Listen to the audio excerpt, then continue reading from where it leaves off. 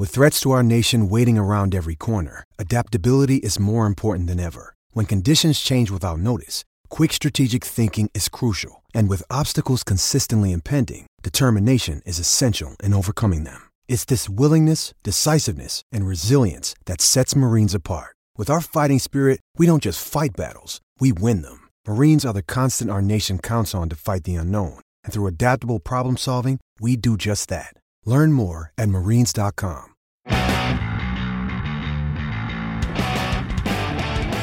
Hello, happy new week, everyone. I know it's not that new in the week by the time you're listening to this, but it is for us recording this now, and we have a week in Devils hockey to recap here for you.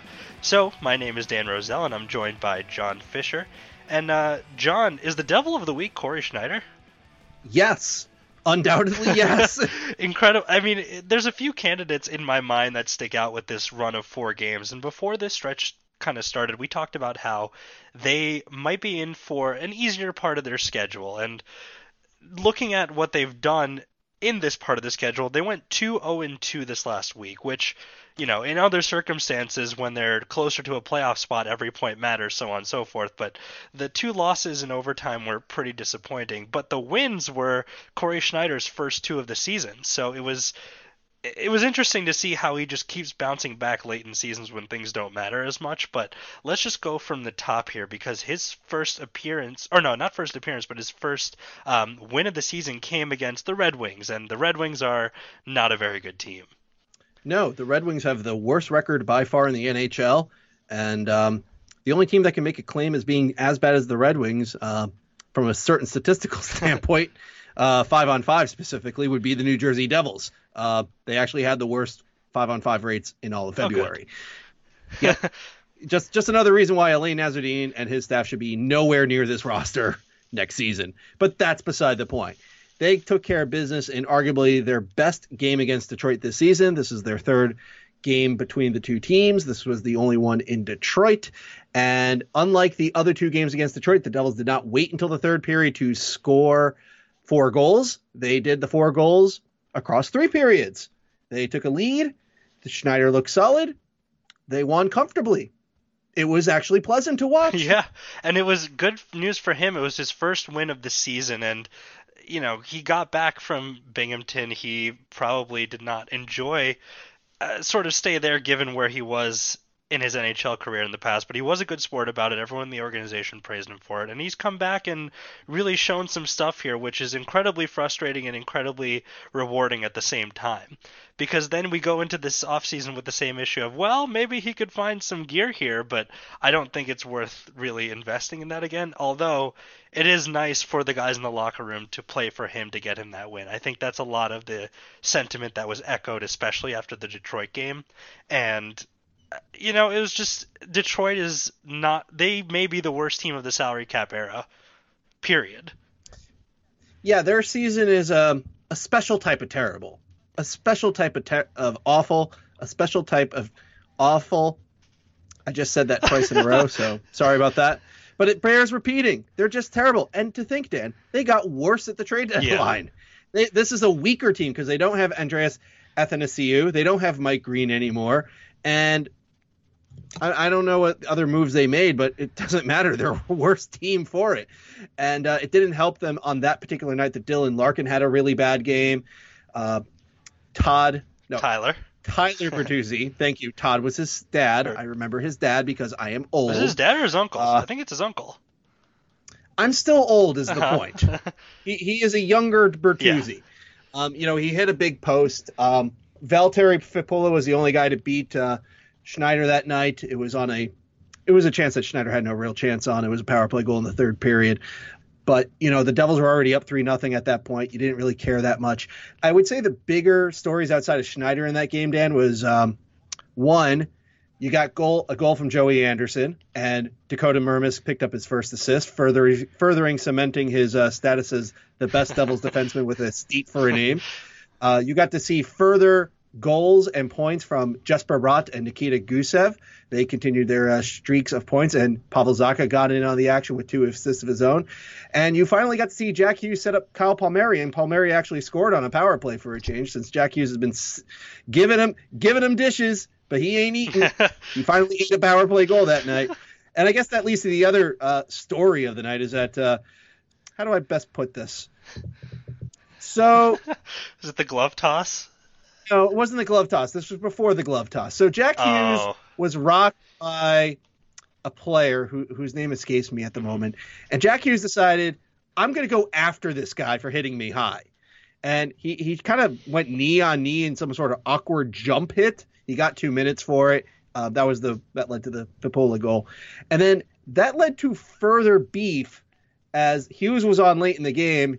He took a big hit from Bertuzzi. That led to a giant scrum and a big to-do between John Hayden and I want to say Bertuzzi. And then Bertuzzi was pulled away, and Subban initiated the glove tossing by tossing a glove where nobody saw him. And then we got the more hilarious highlight of Bertuzzi being held back by a linesman, still jaw-jacking at Subban, and then tossing his glove at his butt. Yeah. Like, the linesman holding him back, and everybody in the arena just going, who throws a glove? Like, what was the point? Misconduct's for both of them. The game ended. We moved on with our lives.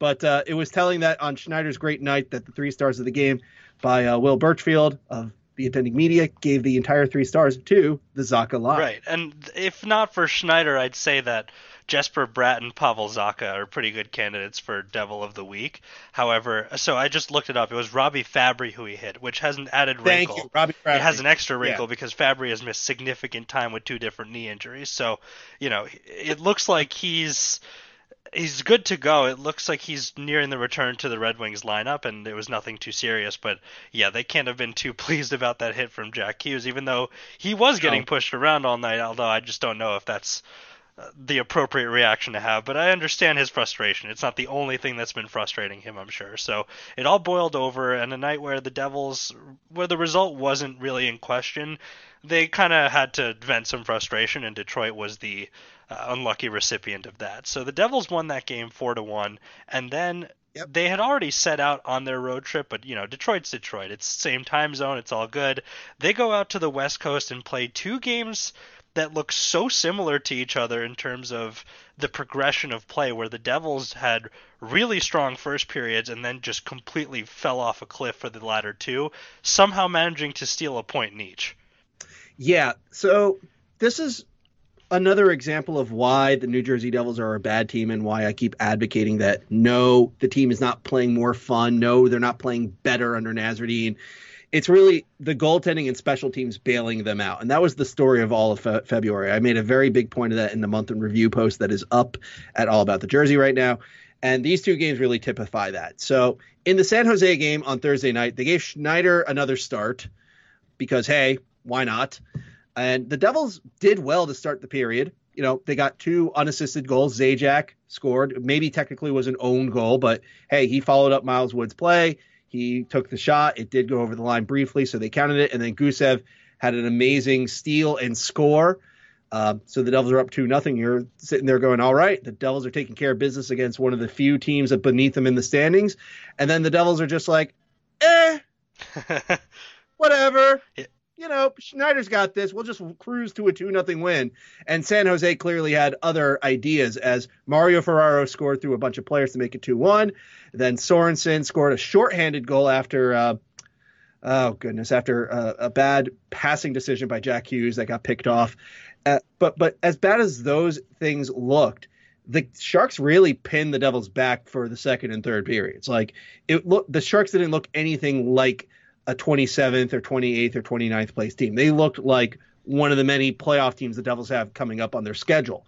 And the Devils just struggled to win the puck, struggled to maintain possession, and struggled to make Martin Jones and his crummy save percentage do any hard work that night after the first period. And you are right. They were lucky to get to overtime. Well, I want to point out this is also a different Sharks team than the one that they saw in New Jersey the week prior, where Evander Kane was suspended for that game. I think Couture was still nursing an injury maybe for that one. And they were missing a lot of their lineup there, and the Devils only won 2-1. So they had some weird scoring issues on the Sharks happening. And if I remember correctly, that game was the one where they scored 2 third-period goals to just kind of take it last minute. But No, that was the one where Brat scored his amazing goal in the second period to tie it up, and then PK Subban scored a rare power play goal in the third period, and the Devils that floated wrister. That's what that was. Yes, okay. Exactly. Gotcha. So, yeah, but you're right. The games have been unusually tight, despite the fact that teams have not had an issue going to the San Jose's house and just making it miserable for Martin Jones. But the Devils made it easy by putting 13 shots on him after that first period. And I do mean just the 13 shots, because overtime, oh boy, that was a terrible 40-second stretch there. The Devils did not have the puck, and they, okay, let me take a step back here, Dan. So I was covering the game on Twitter and on the game thread on All About the Jersey, and this was a 10:30 start. It was a 10:30 start time, East Coast.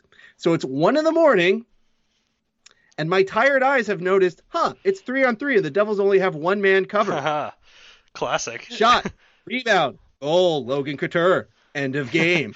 And I'm literally still sitting here going, how do you not go man-to-man in a 3-on-3 situation? Like, yeah, Severson made a big mistake not covering the right man. Hischier and Palmieri should know better. Like, it's literally a 3-on-3 situation. Right. Pick a guy. Yeah. Say who you're covering. Job done. Couture was wide open. Kane was wide open. Like, it was just maddening. I mean, I guess they did it quickly, so good for my sleeping habits. But, that was just sad to see. And it was the exclamation point for what was, as you said, a good first period followed by a lot of trash afterwards. And I would say that the next game, that was the afternoon contest against Los Angeles, was pretty much exactly that, except the Devils blew a 2-goal lead instead of a 1-goal lead this time. Same thing, down to the overtime, and they didn't touch the puck once that entire overtime, I'm pretty sure. No, just to get everybody up to speed here, this one was another tight game. Now, the Kings, Dan, are a team that statistically aren't that bad of a 5-on-5 team. Like, in terms of shot generation and shot prevention, they're actually quite good. They just, were bad at everything else this season. But Jesper Bratt got an early goal from Nikita Gusev. It was sweet. And then the Devils actually created a lot of great opportunities on Jonathan Quick, and Quick just had a great game. Like, he made a great game. And Blackwood was in net for this one, and he also had another great game. But Dustin Brown, was wide open in the slot to tie it up in the second period. And as he said, in overtime, 1 minute and 58 seconds of the Kings just dominating the play from face-off to the end. I think Severson may have had one touch, and that led to Gusev just streaking to get off the ice because they were on a marathon shift. And then, it's a 3-on-2, and Kempe is just wide open and wires a perfect shot to the top corner past Blackwood. But, the Devils just utterly failed in overtime. Like, it wasn't a case of somebody just missed their coverage like the San Jose game. The Devils just got rolled. And the game was very much a lot like the San Jose game, where only one of those periods was actually good in the terms of run of play. It was the second period, ironically enough, for the Devils. But that third period, they couldn't solve quick. They didn't generate, I don't think, nearly as much as they could have. And in overtime, they just got wrecked. Mm-hmm. Simple as. Yeah. And as a result, they lost another point to a team beneath them in the standings. Yeah, and that was Mackenzie Blackwood's only loss, I think, the entire month.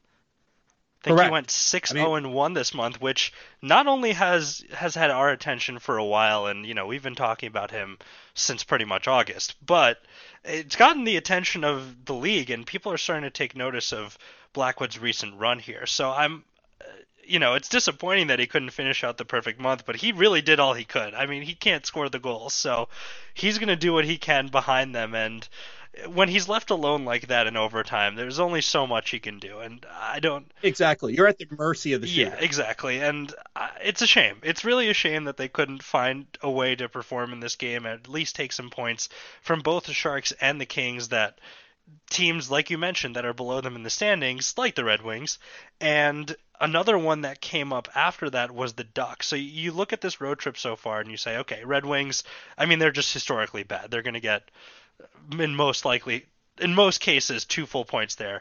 However, these Sharks and, the Sharks and the Kings, not very good teams, but it seems like something sluggish was happening where they just ran out of steam. And maybe it was playing on the West Coast, whatever it was, but they went into Anaheim and it was a back-to-back, so you're already expecting them to be a little bit sluggish, and instead the exact opposite happens, where I think Corey Schneider may have had one of the easiest shutouts of his career.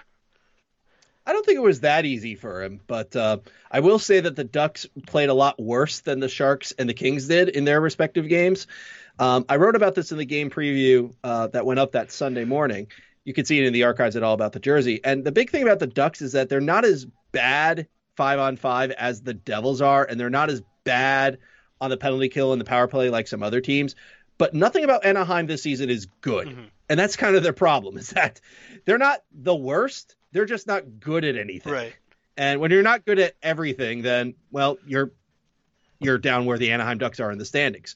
And I got a sense as far as why that is. And they're just not very good at maintaining the puck, whether it's forechecking by the Devils or just straight up turning the puck over or just losing the puck on passes on offense. Like, there were a lot of times where the Ducks resembled the Detroit Red Wings in their puck management. And that gave the Devils plenty of opportunities to either get an easy exit, get an opportunity going forward. I would say the Devils were definitely sluggish in the first 10 minutes, but after those first 10 minutes, the Devils just kind of got into a rhythm and they just kept attacking and attacking and attacking John Gibson. And they hit big on their power plays, their first 2 power plays.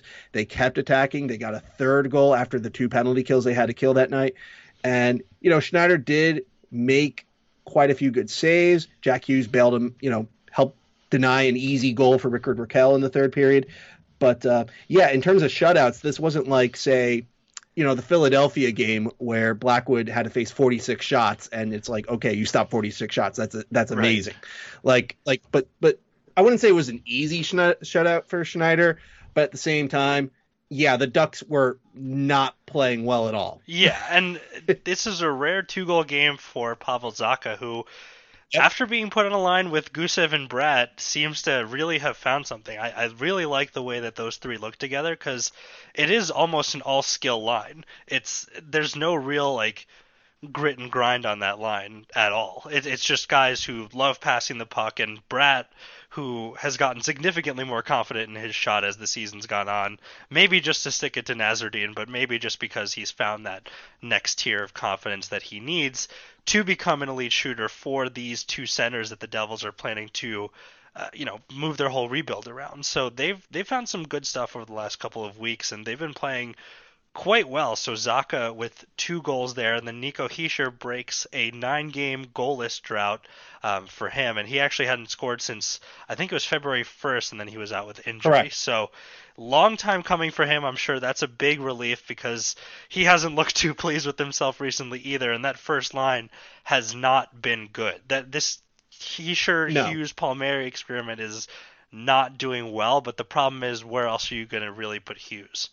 I get that, but a part of me wants to say the real problems have been with Hischier and Palmieri, because in a lot of these games, even in the Detroit game, like Hughes, he's stealing the puck. He's looking for passes. He's looking to make plays. Yes, there are a couple turnovers from him, but guess what? Every player who needs to have the puck on a stick is liable to turn it over.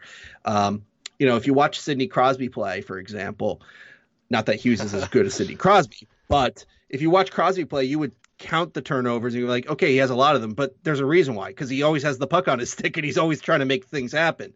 I mean, that's just a function of how that play style goes. And Hughes absolutely has set up Palmieri and Hischier for a lot of great scoring opportunities over these 4 games, and they just haven't finished them. Palmieri's power play goal in Detroit was the only one.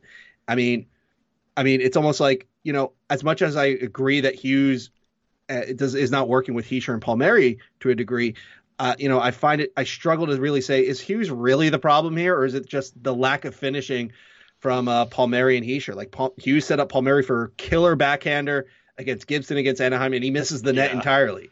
He sets up Hischier right in front of Quick in LA, which could have been the game-breaking goal late in regulation. He gets stuffed. Like, you can't ask much more from Hughes here. Like, he's the one making the pass. He's doing his job.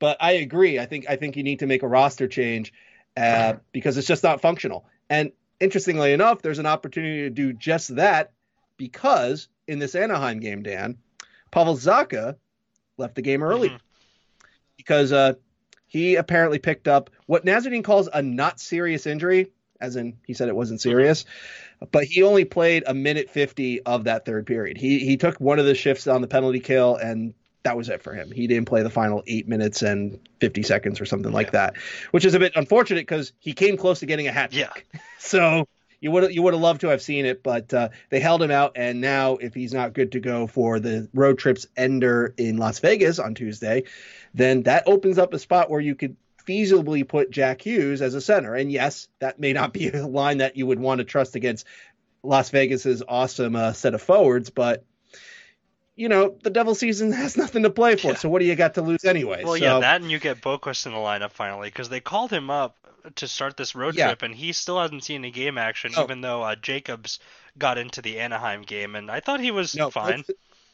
Boquist wasn't called up at the beginning of the trip. He was called mid-trip. Up after the LA game. That's right. Yeah, he was called up before the Anaheim game and decided not to dress him. And I understand the argument of, he went cross country, so he's tired. But it's like, if you're not going to play the man, wait until you are before calling him up. Or better yet, since the Devils are off today on Monday, if you had plans to play him in Vegas, call him up on Monday. Use the off day to let him travel, recover, and then he'll play on Tuesday. They did the same thing with Jacobs. They called him up as an extra for the trip and then gave him nothing until the Anaheim game. He actually played okay in the Anaheim game. I wouldn't say he was a deal breaker, but I think he was better than Frederick Claesson has been. Yeah. So, again, what was the point of calling him up and having him sit for 3 games while Binghamton is in a dogfight for a playoff spot? And congratulations to Binghamton, by the way, for sweeping their weekend. Zane McIntyre made his bingo debut, and he had a crazy good shutout on Sunday. Faced a ton of traffic, and he came out perfect. So credit to him and Schneider getting the rare double shutout in the system. Yeah, I don't even know when the last time that happened in the Devils organization was. I'm not sure when both teams got a shutout the same night, but it's good to see. And you're right about this point. Why call him over if he's just not going to play? But why not wait? If you've already planned to use Boquist as one of your emergency call-ups, and you mentioned that it's 4 total that are allowed, right? Non-emergency? Yeah. Now I was also informed by a fan, Triumph44 on the site, that says this is kind of the emergency thing is kind of loose. So they could retroactively say so-and-so was injured, so it was really an emergency call-up. It's one of those little loopholes that are in the books, but the NHL teams don't really want to close that for obvious reasons. So it may not count as a non-emergency call-up, which you are correct. You're only limited to 4 of them. And by my count, it would be Jacobs and Boquist right now. Yeah. So. Oh, and McLeod, no? Yeah. No, McLeod was called up. He was right before. On the trade deadline, so he doesn't count under that rule because that's a thing that takes place at the same time as the trade deadline. Okay. So. Claude was recalled officially beforehand, so I don't believe he counts in that regard. But yeah, if the Devils can work the system to claim them as emergency call-ups, then okay. But even so, there's just a general principle of if you're going to call somebody up, call them up if you're willing to play them in the near future. It's one thing if you got a back-to-back and they had to travel and you're going to play them in the second game of the back-to-back, fine. But you've got these off days in your travel schedule. Use them. That's what they're there for. It's not like Binghamton has a game on Monday. Well, so I'll ask you then, given that, let's just say Jacobs and Boquist are 1 and 2, who are the players that are most likely to fill those final 2 spots for the non-emergency call-ups? And I'm sure there could be many other reasons why players could come up, but if you were to pick 2 players in Binghamton, balancing out, both the need for New Jersey to see them operate at the NHL level and the need for Binghamton to continue their playoff push, which 2 players would you expect to be the last ones that round out everyone that's going to be on the roster for the 2019-20 New Jersey Devils? Right. So the first choice is rather easy. It's Janne Kuokkanen. Or Kuokkanen. I actually learned it's Kuokkanen. Kuokkanen. There you go. I had it right the third time. Because the Devils acquired him for the Vatanen trade. He was acquired primarily because he was caught in a numbers game in Carolina. He wasn't in a good position to be called up anytime soon. He's already 21. He's definitely one of those players that, based on his skill set and his age, you just want to get him up back to New Jersey just to see what do you have in him now. And you could start planning for the future of whether or not he's really someone to watch out for or whether or not you figure he needs more seasoning at the AHL level. I have a suspicion he's probably a lot closer to the NHL than not, but I would need to see that. And obviously so would the New Jersey Devils people in charge.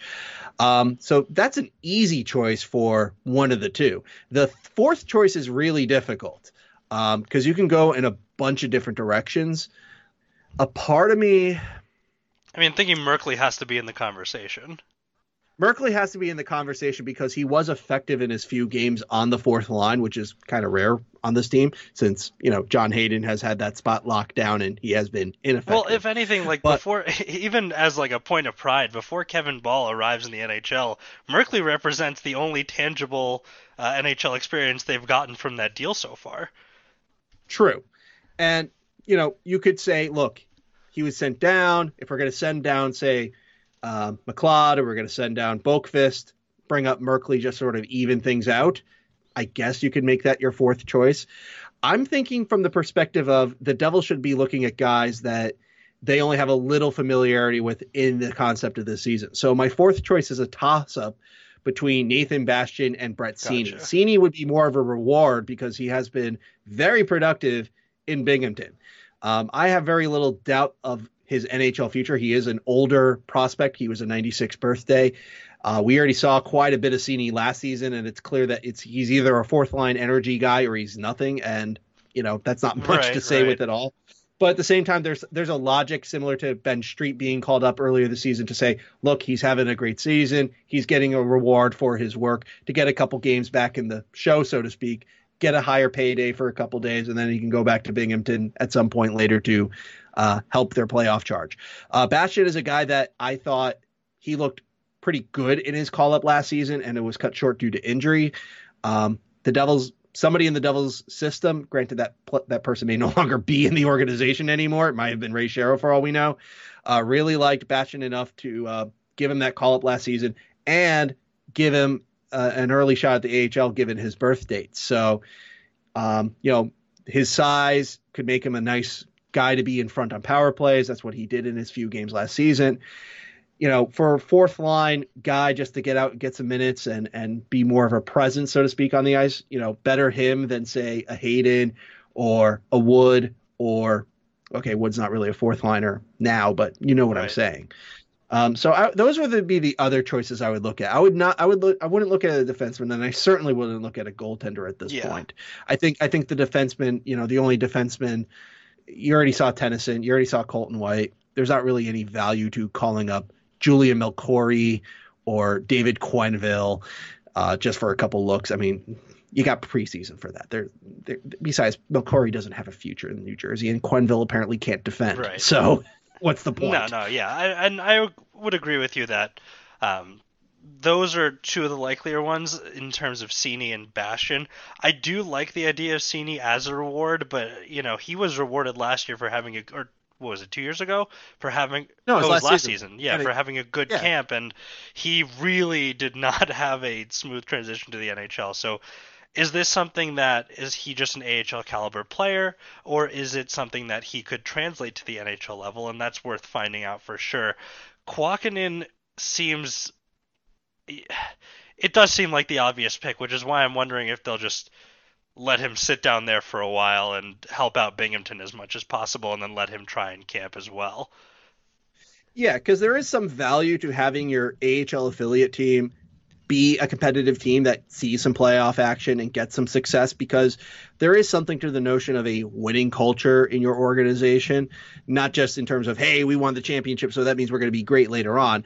It's more or less that, since Binghamton and New Jersey supposedly play very similar systems of hockey, you want to be able to demonstrate to the players down there to say, look, if you play this way, it'll make for an easier transition to New Jersey, and it shows that it can be successful, at least at this level. And, I question if that is really working in Binghamton, but hey, they're knocking on the door of a playoff spot, so it's clearly not as terrible as it is in New Jersey. So, well, there's another factor attached to this too, because the Devils have 3 first-round picks going this year, and obviously it's a very important draft for them from a rebuild perspective, but they have a lot of assets. So these prospects that they could potentially bundle into deals attached to these picks and other assets look a lot better if they're doing better in the AHL, and if the AHL team is performing at a higher level.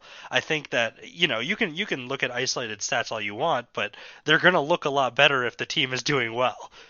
Oh yeah, exactly. And it also helps the players want to do better. I mean, that's one of the things I think we tend to miss in a lot of this coverage of prospects and players is that, development is not like a role-playing game in a video game where, you fight a bunch of battles, you get a bunch of XP, and then, at some level you move on up and you suddenly become better as a result. That's not really how it works. Like, it goes into how you train, how you practice, what habits do you demonstrate on the ice? And losing teams tend to build bad habits. They built that spiral onto themselves too. Like one small thing can just become such a chasm for a team that's in a free fall that you want to be able to not only create a winning culture but find ways to get out of a losing one. And Binghamton has done both of those things this year.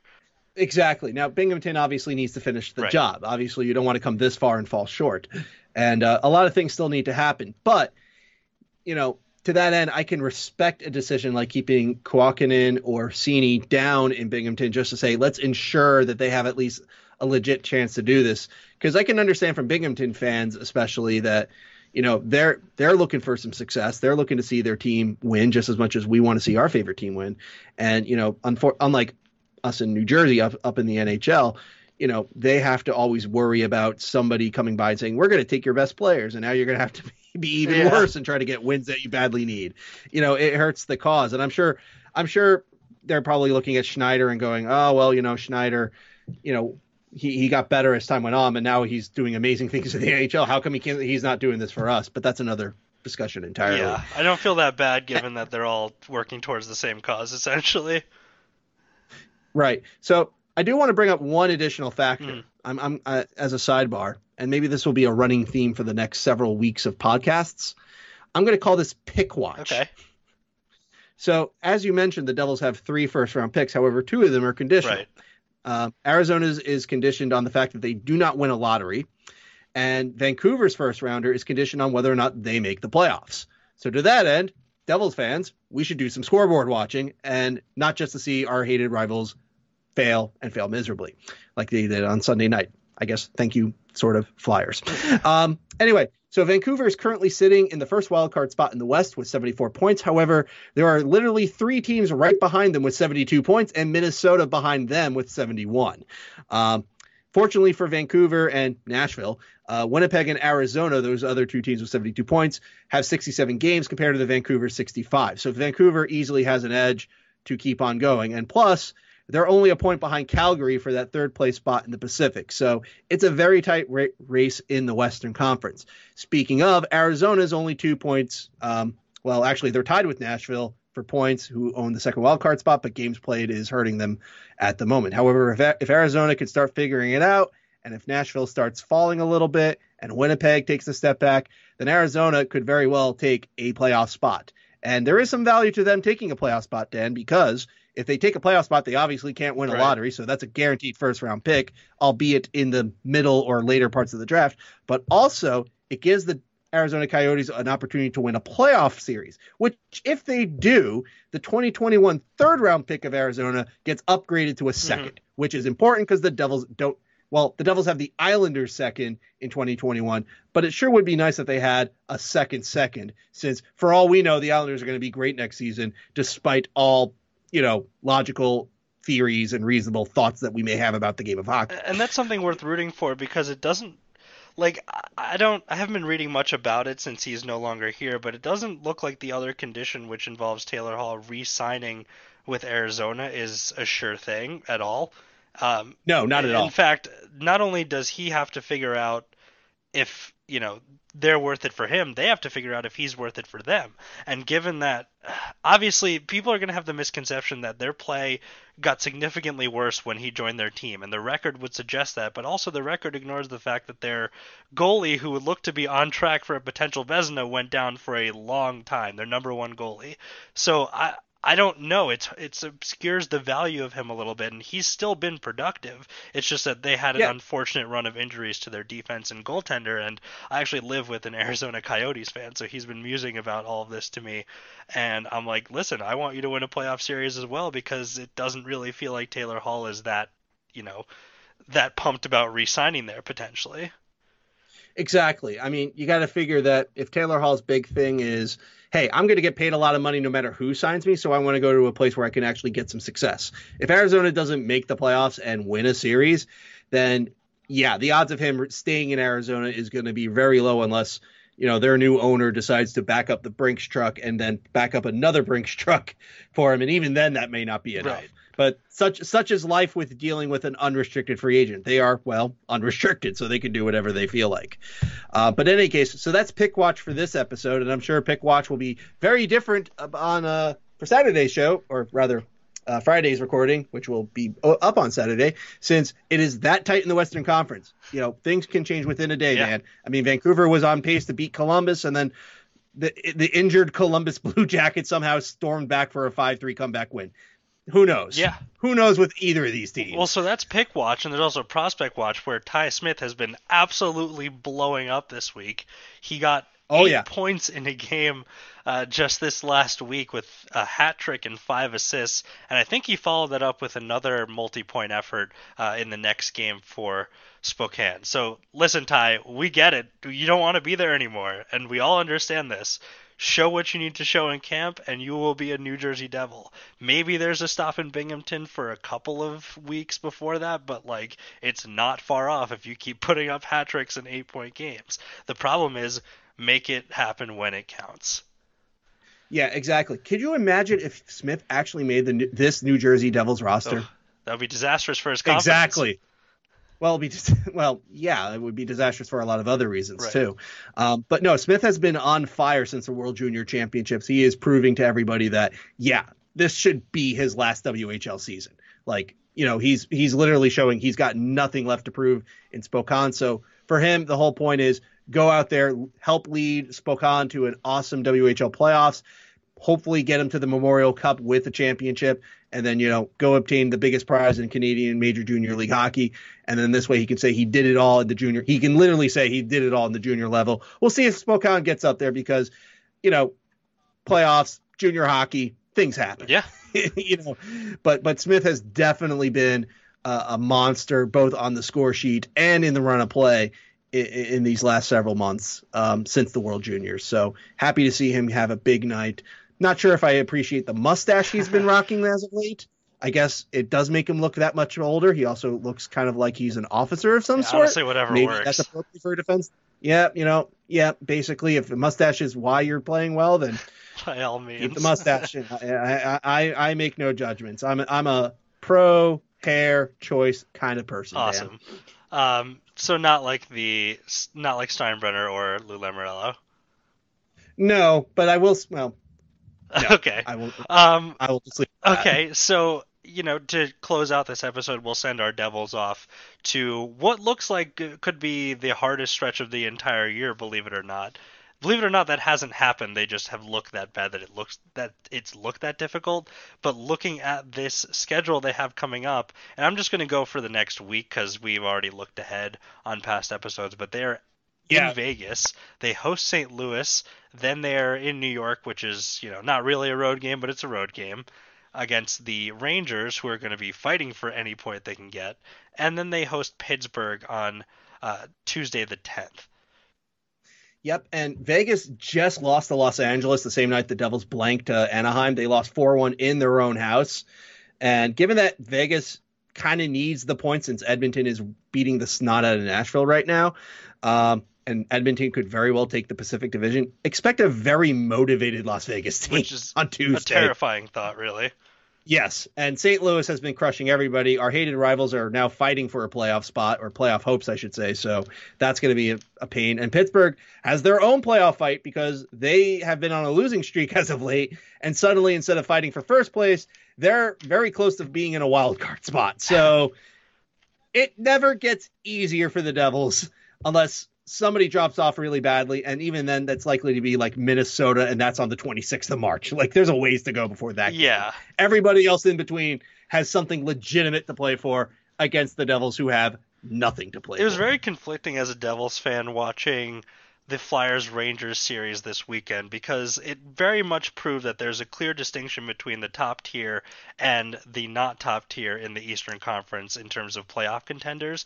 The good thing is that the Rangers proved they're distinctly not a top-tier playoff contender, although the bad news is that the Flyers proved that they're very much a top-tier playoff contender. They look very good. They've won 6 in a row, and they just keep winning. So luckily the Devils don't see them again until the end of this month, but just something to keep in mind as, you see how they've developed, and they're doing it all without Nolan Patrick. I know. It's amazing. They're doing it all without Nolan Patrick. Believe it or not.